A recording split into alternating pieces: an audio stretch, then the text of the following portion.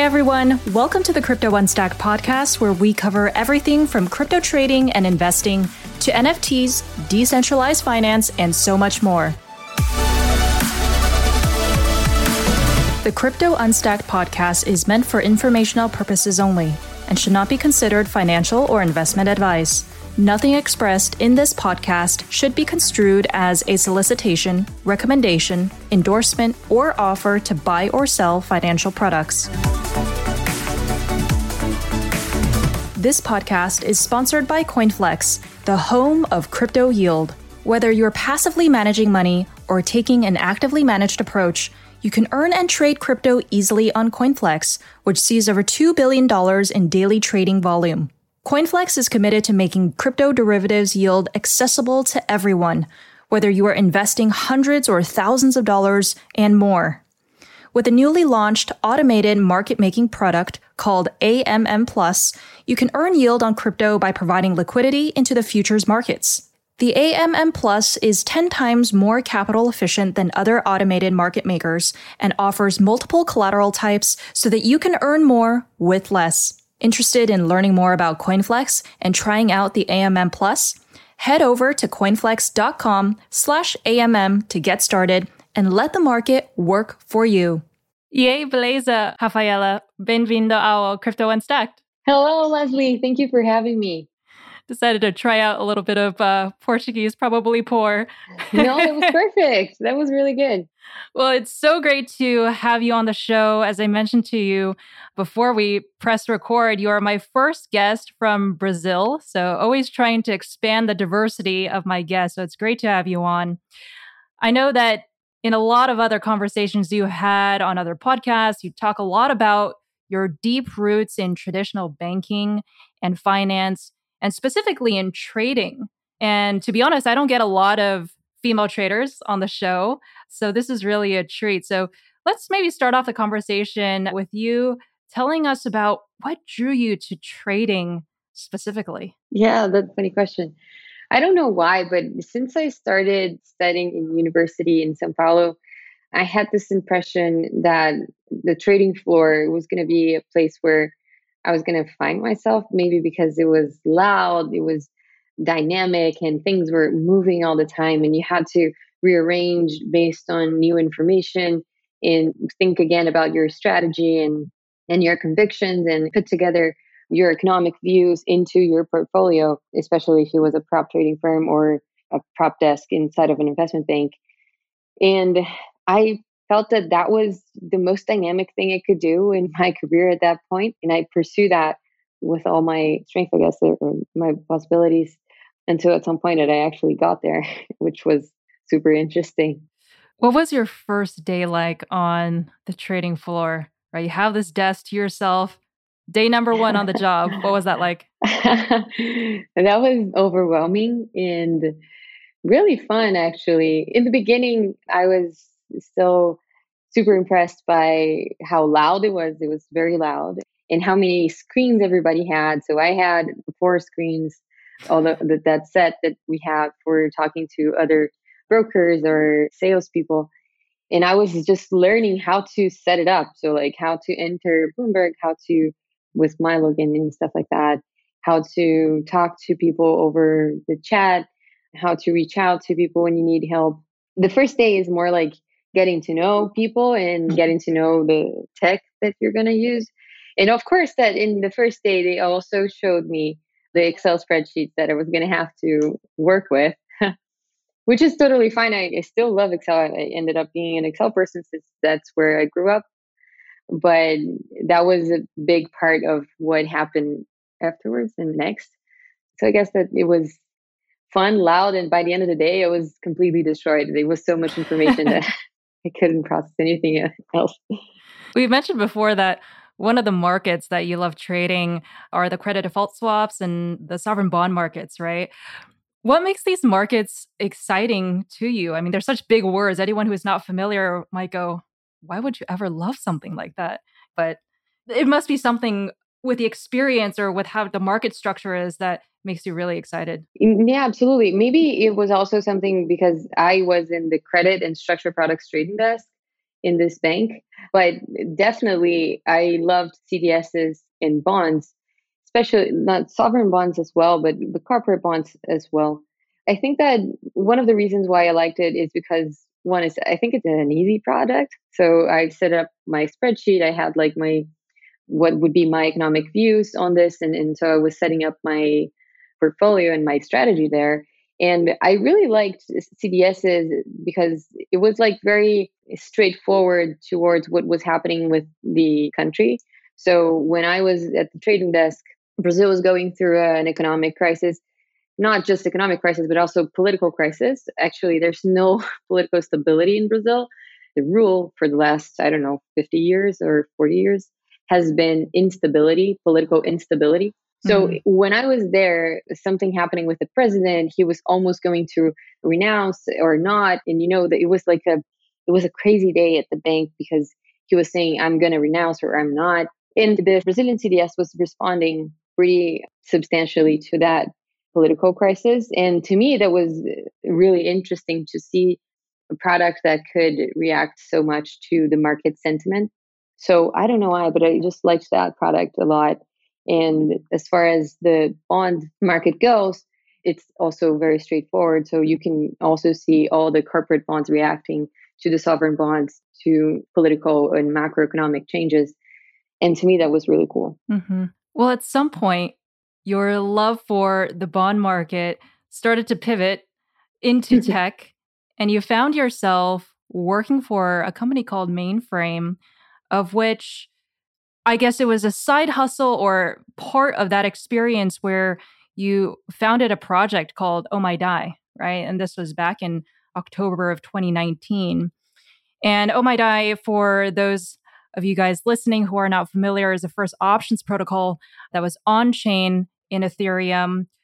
Tell us a little bit about the founding story of Oh My Die, given that this is a new primitive that you ended up building, right? And the mission of Oh My Die. Yeah, absolutely. So I think that when we were working at Mainframe, by the way, we were working with zero coupon bonds, which I loved, and I still do.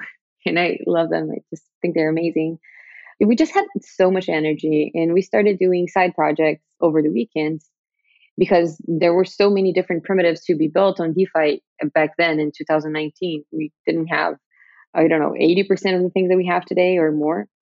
And then in one of those side projects, we started discussing the possibility of futures, thinking about if we lock collateral, if we allow the buyer to access the collateral or not, or different liquidation systems.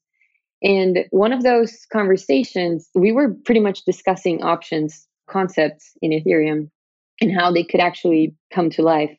And in the following week, what happened was that Zubin, the founder of Open, released a white paper called Convexity Protocol.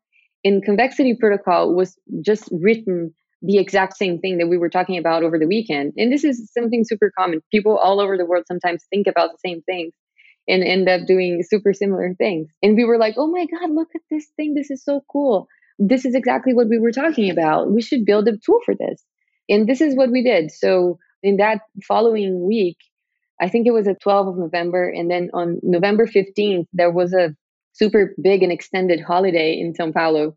So we took that holiday and we just sit and work and got it done in over, I guess, 7 days or something. Wow. And the idea there was actually just to build a really cool primitive that we were talking about and put it live and see people using. Back then, no one really understood options. And we started with a very narrow use case, which was hedge for people that had DAI and were not really bought in the multi-collateral DAI update. Because back then, I don't know if you remember, but the community was kind of divided. Some people didn't really believe that multi-collateral DAI update was going to work. So we did that as a hedge for multi-collateral DAI, which ended up not being a very good idea. Because if you don't trust that DAI is going to hold the peg, you just sell DAI, right? You don't buy a hedge for DAI, you just go out of that exposure. Yeah. But that's totally okay. Like we learned from it. And I think that it was a really cool experience. Back then, we even sent it to Zubin. We had conversations about it. And I think that we started thinking of how to improve from there. Like, where could we go? Where could we take Oh My Die? And then the next thing for us was during ETH Denver, in 2020, we expanded Oh My DAI not only to stable coins, but also to volatile assets and to call options as well, not only puts. So we started combining calls and puts into a straddle, starting to think of how to summarize a strategy into one token, which is something super connected to what we're doing at Pods today. Mm-hmm. At any point in time, did you think, you know what? I might be interested in joining Open because they clearly built a big portion of what I had dreamt of, right? Where I had conceptualized. Well, that's a good question. I think that we didn't really know each other back then. Like it was rather something of we as a part of the community building a tool and putting it out open source for everyone and sharing it with them. So in our early blog posts, we make references to them and we kind of give credit to their protocol, of course. However, in that moment, we didn't have the chance to see any of their code because it wasn't, I think they were not live yet. So we were just like open to have conversations, but not really able to compare or build together, like build something that they Right. built. So we were just like getting to know people in this space, especially because in Brazil, we had the impression that there weren't as many people talking and building in DeFi as we were. So we kind of felt like we were in a bubble in that little office, just the four of us talking about DeFi all day. In fact, back then we even started a DeFi community in Brazil. So it is called DeFi Brazil. Mm-hmm. And we started meeting other people that are also interested in DeFi and start creating this early community of DeFi in Brazil. Super interesting. All right. So we have a good understanding now that you have a love for options. You kind of iterated with a few experimental ideas, starting with Oh My DAI, and then that turned into Oh My DeFi, right?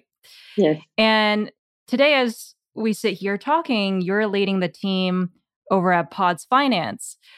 And options is a market that is fairly complex, I would say, for even the traditional financial industry, right? You were talking about that just before.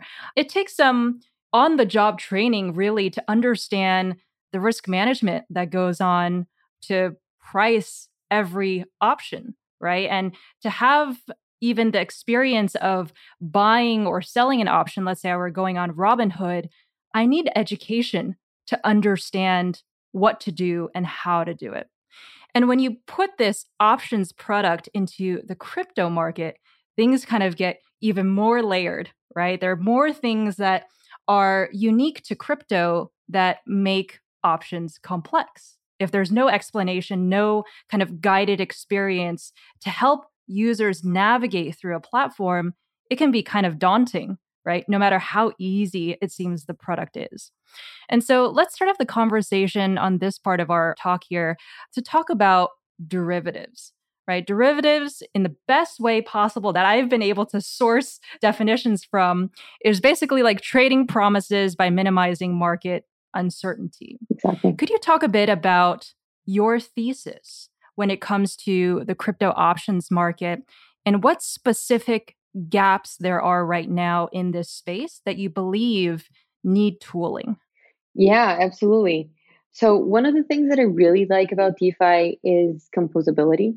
So composability is natural to DeFi. It's something that we do without even really thinking so much about it. It's just embedded in the technology. And this is something that is not true for traditional finance at all. So composability allows us to create products that are composed with like many different things. And this makes it possible to create those, I don't know, super complex or structures that or strategies that would be hard to create elsewhere or in traditional finance. And they're also transparent, right? So anyone can go there and just actually see what is inside of them. So honestly, I think that what DeFi can bring to this space is like to financial system, and especially thinking about structured products and options, is actually products that are for the end user super simple, and they can be just like one token that has an entire strategy inside of them and are transferable. And the user can actually, if they want to, they can see what is everything that is inside of it. But if they don't want to, they just have one token to look at and to think about. And this is something that DeFi can do. So with options in DeFi, of course. So honestly, I think that DeFi options right now are trying to get into a point where there is enough liquidity so that products like that can exist for the end user, so that the end user doesn't have to super understand how an option works, because they already understand this product is exposed to this risk and that's all I have to know. I don't have to necessarily be there managing an option exposure that I don't know much about. Because honestly, becoming an options trader takes a long time. And I think that DeFi technology will allow for some sort of different branches of options concepts to exist. So here we can create different structures that maybe have options concepts, but in the end are not 100% equal or similar to options in traditional finance. So maybe even a trader from traditional finance would look at the options that we have in DeFi and say, well, this is not exactly the type of tool that I use to trade options at home where I do. So I think in the end, those two things can coexist. And one of them, which is the DeFi option space, will emerge or will grow into some sort of infrastructure to allow products that are easy for the end user, so that anyone can just buy one token and that token has the exposure they're looking for. Mm-hmm. So let's take that as an example where, let's say you're speaking to one of your ex-colleagues, right, on the trading desk, and you're trying to explain the DeFi options market to this person. Mind you, this person has no crypto trading background, but let's say a decade's worth of experience trading traditional options. How would you explain the DeFi options market to them? Well, I would first say, normally what I say when I'm talking to them is like, I know this is going to look like a toy for you, but we're still very early and things are still going to change a lot. We are on the way. This is just the beginning. Just so that they know that what is coming is going to really look like a toy at that point. Mm-hmm. So I say, well, here's how we're doing Black-Scholes. We're calculating Black-Scholes, but we're not taking into account, for instance, the interest rate, because there's no consensus in which one is the interest rate in crypto right now. And then they're like, well, okay, that makes sense.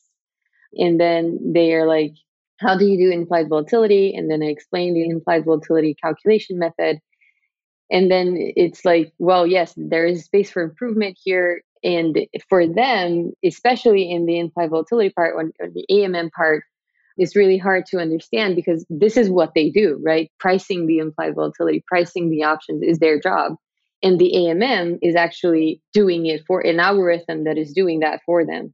Mm-hmm. And so there are a lot of critics around how to make that better, because this is something that takes not only a quantitative analysis on the market, but also a qualitative analysis in understanding where other players are, understanding the movements of a hedge fund or another one, and then adjusting accordingly and fast enough in your pricing method in all your orders across the different exchanges that you're connected to. And this is something that is really hard to put into an algorithm. So this is the biggest concern that my colleagues have around DeFi options, especially algorithmically priced options. And I totally understand. This is why I think that there is space for both things to continue to exist. And some of them are going to be serving at a very specific type of market. And then I come to them and say, well, but think about options on a very illiquid asset, or like, would you be putting a price there, or like, how would you be doing that? And then they're like, well, yes, this makes sense for maybe less liquid markets that have different maturities and stuff like that. Then there is another part which they are not very a big fan of, which is the collateralization ratio, or in our case, being fully collateralized. So they're like, well, yeah, this is not very cool. The only reason why I would like to trade options is to have leverage, and having fully collateralized options doesn't make any sense. We're like, well, yeah, we're getting there. It's going to happen. This is just the beginning.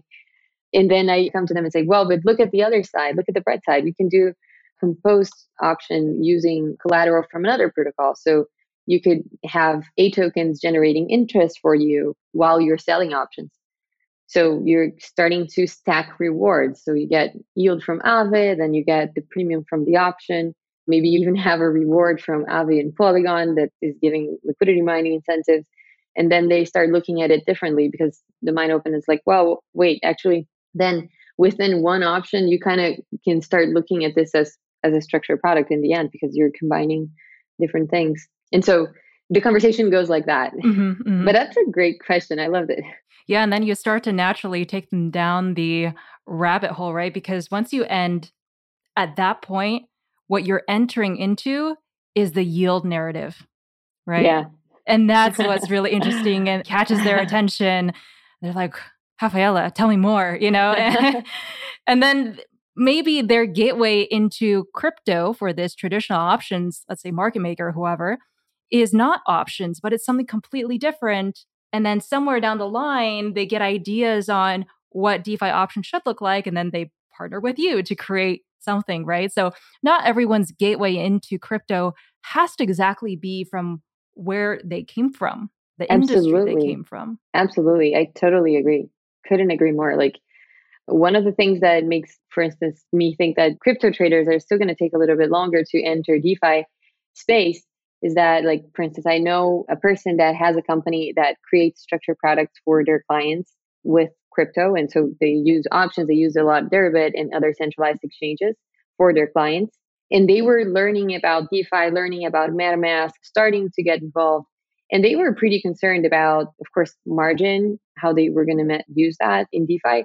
But most importantly, they were concerned about custody. They were concerned about using MetaMask in the first place, how they're going to manage the funds for their investors. Because in other places, they have an API that they control the account of the clients for the clients, but they don't hold the funds for the clients. However, in DeFi, this is not like super easy to do yet. And so this came out as a blocker for actually their usage of DeFi at all, even though they would like to start using some yield products that would benefit their clients a lot. And of course, the structured products they're creating. So I think that we're still missing some basic tools for these people to start entering, even though they are interested, especially institutionals that are doing it for their clients. I think they're going to take a little bit longer based on lack of tools, basic tools to use that. Agree. Another one of my sponsors is Amber Group. Amber Group is an integrated crypto finance platform behind the popular Amber app, a crypto finance app that allows you to easily earn, swap, trade, and invest in crypto. You can earn up to 5% APY instantly by depositing assets to your wallet and receive daily interest payouts. This means earning interest 24/7 with no lockup. You can also customize fixed income investments between 1 and 360 days to enjoy up to 10% APR with flexible redemptions. Right now, new users can earn up to 16% APR on Bitcoin, Ethereum, and USD stablecoins. Go and download Amber app at www.ambercrypto.com and earn interest on your own terms. Let's deep dive into Pods Finance now and do something that's kind of similar to kind of how we've been explaining things, which is talking about and trying to explain Pod Finance in 3 difficulty levels. I think that might be helpful to our audience because I have, proper traders, been in the market for decades who are now into crypto, listening to this podcast. And I also have newcomers who don't necessarily have a finance background, but are coming at crypto maybe from a tech perspective, right? So a spectrum of people with a broad range of financial knowledge. So maybe let's start on tier 1.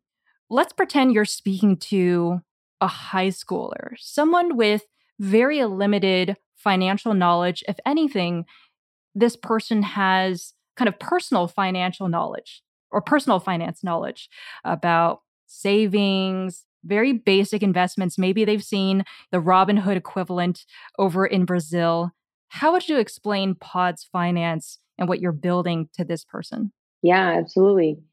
So to this person, I would say, hey, you have Bitcoin? And I would expect that they would say, yes, I do have Bitcoin. And then I was going to say, well, if you're thinking about maybe buying a car by the end of the year and you're thinking about using Bitcoin to do that, one of the things that you could do is to make sure that you're going to have the amount of the card that you want to buy. You could buy a put option on the Bitcoin that you have right now in that certain amount. So let's say, I don't know, Bitcoin's at almost 60 or 58 or something.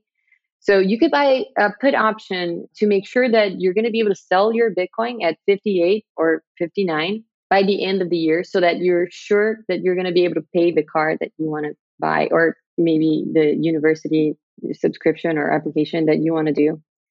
And if you do that and Bitcoin falls in price, you're safe, you're fine. You just bought like a protection for your investment. Just like sometimes people buy insurance for their car, you're buying insurance for your portfolio. And if Bitcoin goes in price like up like to 100, that's great. You just lost the little premium that you paid there of, I don't know, maybe $500 or less. And you keep your total investment as it is. So that is like the very basic one type of explanation of how to use one type of option, which is the put option on the buying side. There are at least other three types of basic combinations that you can do, like either selling put options, buying call options, or selling call options. I guess the other one that I would explain to this first level would be buying call options. So in buying call options, I would say to a person, hey, are you interested in buying crypto, but you are still like uncertain of the volatility? One of the things that you could do instead of buying and like using 60K to buy a Bitcoin right now, you could use $1,000 and buy options on Bitcoin, buy call options on Bitcoin. Then what is going to happen is if Bitcoin goes up in price, that's great. That's great for you because you're going to be able to exercise your options and you now have Bitcoin only after you know that Bitcoin went up. Mm-hmm. But if Bitcoin goes down, then you're fine. You don't have to exercise your options. You didn't lose more than you wanted to. And you don't have to be scared about the volatility. You're good. So I think that those are the two types of super basic entry level in options explanations that I would give. So let's layer onto that now. Let's say you're speaking with a graduate student. And this person has a finance background, right? Spent the last 3-4 years studying theory and maybe some applications. But this person has little to no crypto knowledge. Let's layer on to that concept that you just mentioned, right? And talk about, a little bit more and deeper into Pods Finance. So this person can start to get an idea of, as a consumer using this product, what does that look like? Yeah. So you can either enter the app and interact with the app on the trading perspective or on the LP perspective.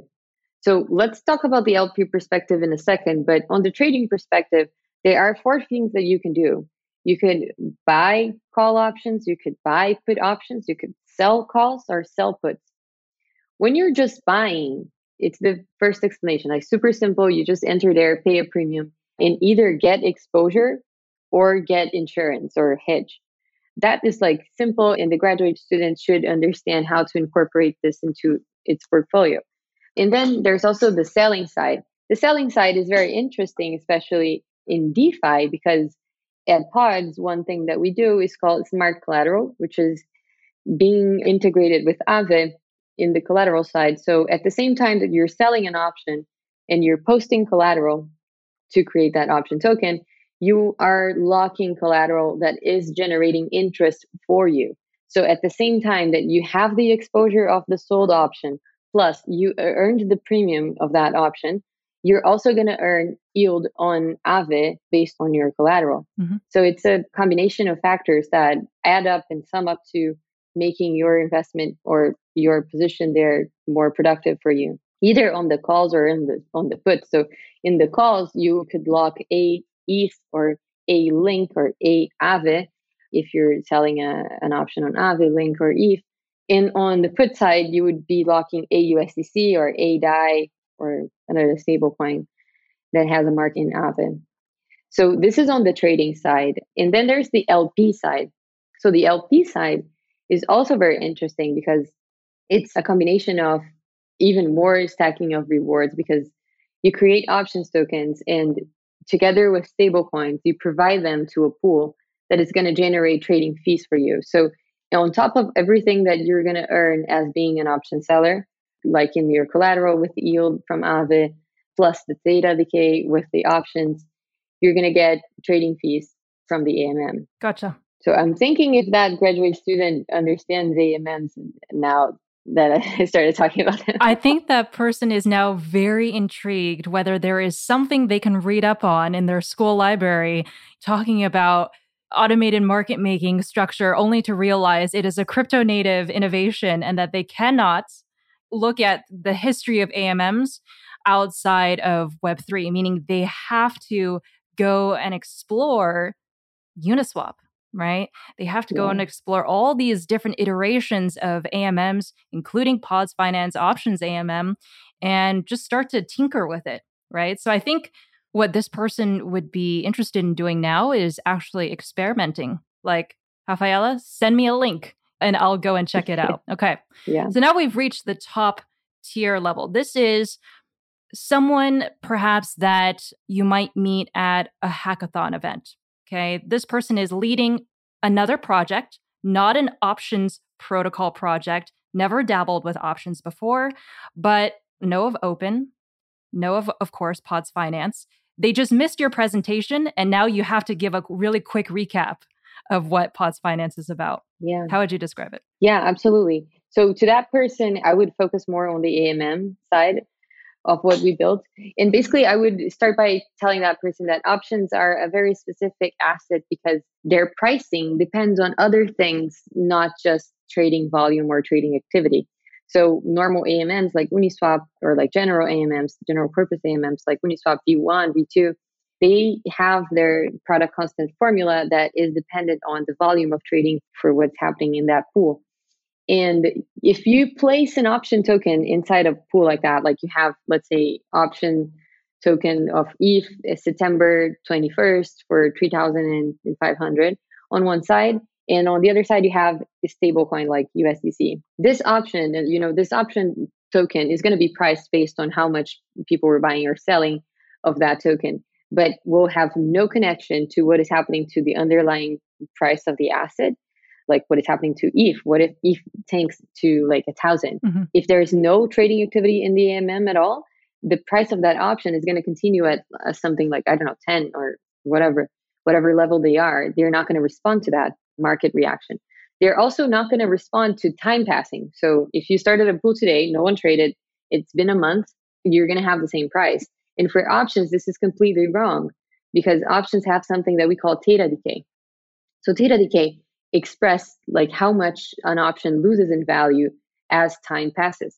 So the closer the option is in the money, and if the option is far from being exercised, the price of that option should be very low. Mm-hmm. And so there is something that we call theta collection that happens for options because most of the options end out of the money. And there is this thing that we call theta collection, which basically allows this option seller to collect the theta of that option as time goes.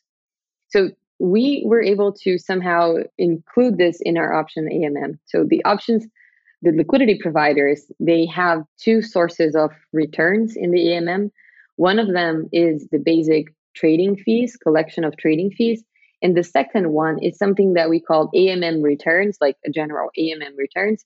And the general AMM returns express how much of theta collection normally those LPs were able to generate over time. So basically, what this entails is like there is going to be a trading activity happening in this price level. Let's say we just started a pool and the price of that option right now is 50. We have an algorithm that is pricing the options at all times with or without trading activity happening. So at all times, updating the price of that option based on the underlying asset price. Like if ETH tanks to 1,000, the option price will respond. If time passes we're a week ahead of time, the AMM pricing should respond to that change. So if trading activity starts happening now when pricing is at 50, let's say a lot of people bought when options at 50, and then a week passed, the options are going to end out of the money. Options are now trading at 10. Let's say that everybody that bought at 50, they want to sell back at 10. They can sell back at 10, but all this difference from 50 to 10 is collected by the LPs. And this is what we call like the theta decay. And so in this AMM returns part of the pool, it's a combination of trading volume, how much was the option priced at that moment, and of course the trading volume to each side. Was there more people buying or more people selling? At what level of the price of the option was in that moment?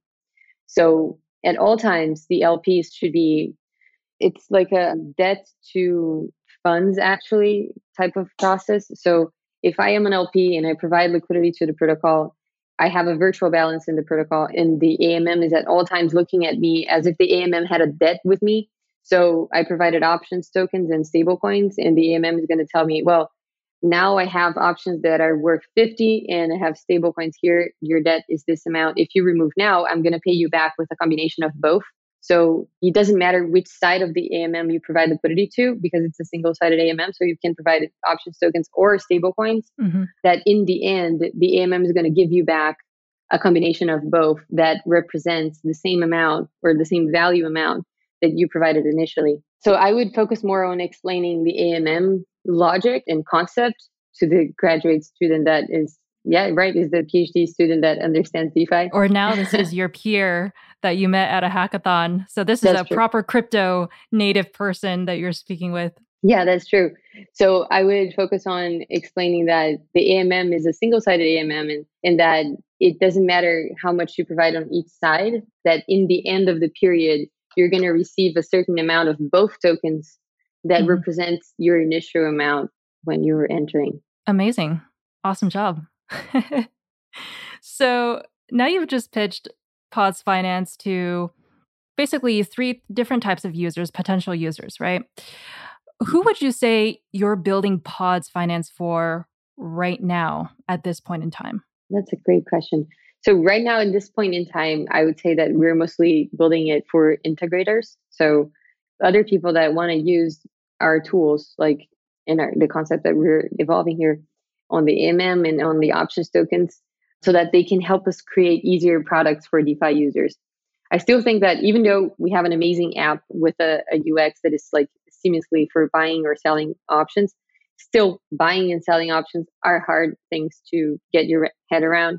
So I would expect to see most of our volume coming from integrations with other protocols that are either creating structured products or that are integrating options inside their own protocols, like maybe in a collateral to reduce the collateral ratio or collateral requirements in lending or borrowing mechanisms, to change their liquidation systems or something like that. So right now we have like our showcase app that shows like a really nice experience for buying and selling and providing liquidity. But I would say that the end user that we are trying to connect with the most at this point are integrators. Well, amazing, because that's what I want to talk about right now. You've segued really nicely into a new project that you've been working on, which is called AirDrip, right? Which is a tool for DAOs to, I'm quoting your tweet here, stream call options to core contributors and community members. So you're combining 2 fairly crypto native topics, DAOs and this options protocol, basically, to enable this new type of community building tool, if I can call it that. So yeah, let's spend some time to chat through this really awesome tool that you've built. Yes, absolutely. So AirDrip is something, in my opinion, super exciting that the team and I worked on during EthCC. We did a hackathon there and we just wanted to build cool stuff using our own tech. And AirDrip was a natural one because one of our team members is also a co-founder of Sablier. And so we thought, well, it just makes sense to just use a call option and stream that using Sablier. So that's what we did. And we found that DAOs are interested in either using them as liquidity mining rewards. So instead of just giving people their token, they could actually just stream or give them call options and reduce a little bit the dumping pressure on the token with the liquidity mining program. Or DAOs can also use that to incentivize their members. So instead of paying grants, they can paying just grants in their token. They can also pay grants that has a part in call options as well. So you kind of align incentives with your community that everybody is bought into the price of the token to get into a certain point so that everybody's going to win with that, or to ensure some sort of long-term holding of that community. So you kind of try to reduce a bit the toxicity levels of communities that have been too much focused on token price, super short-term focus. And so you kind of put a time lock into that somehow. And so this is what AirDrip kind of is. Of course, that you're talking about composable things here. So there are many ways that you can use AirDrip. So you can use just the call options aspect of it. You could use call options plus the streaming, and you can kind of create the incentive program that fits the DAO that you're working on best. Of course, because it's a super, modular thing. And yeah, I would say that this is a different way of looking at rewards.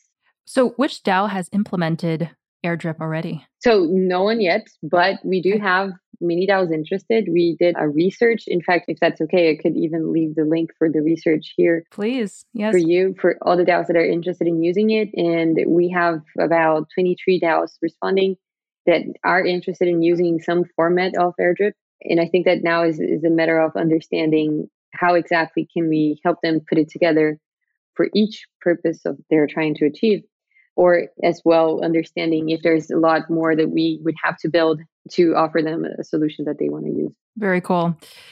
Rafaela, I've had such a great time with you, just getting to learn about DeFi options in particular, which I still need to wrap my head around.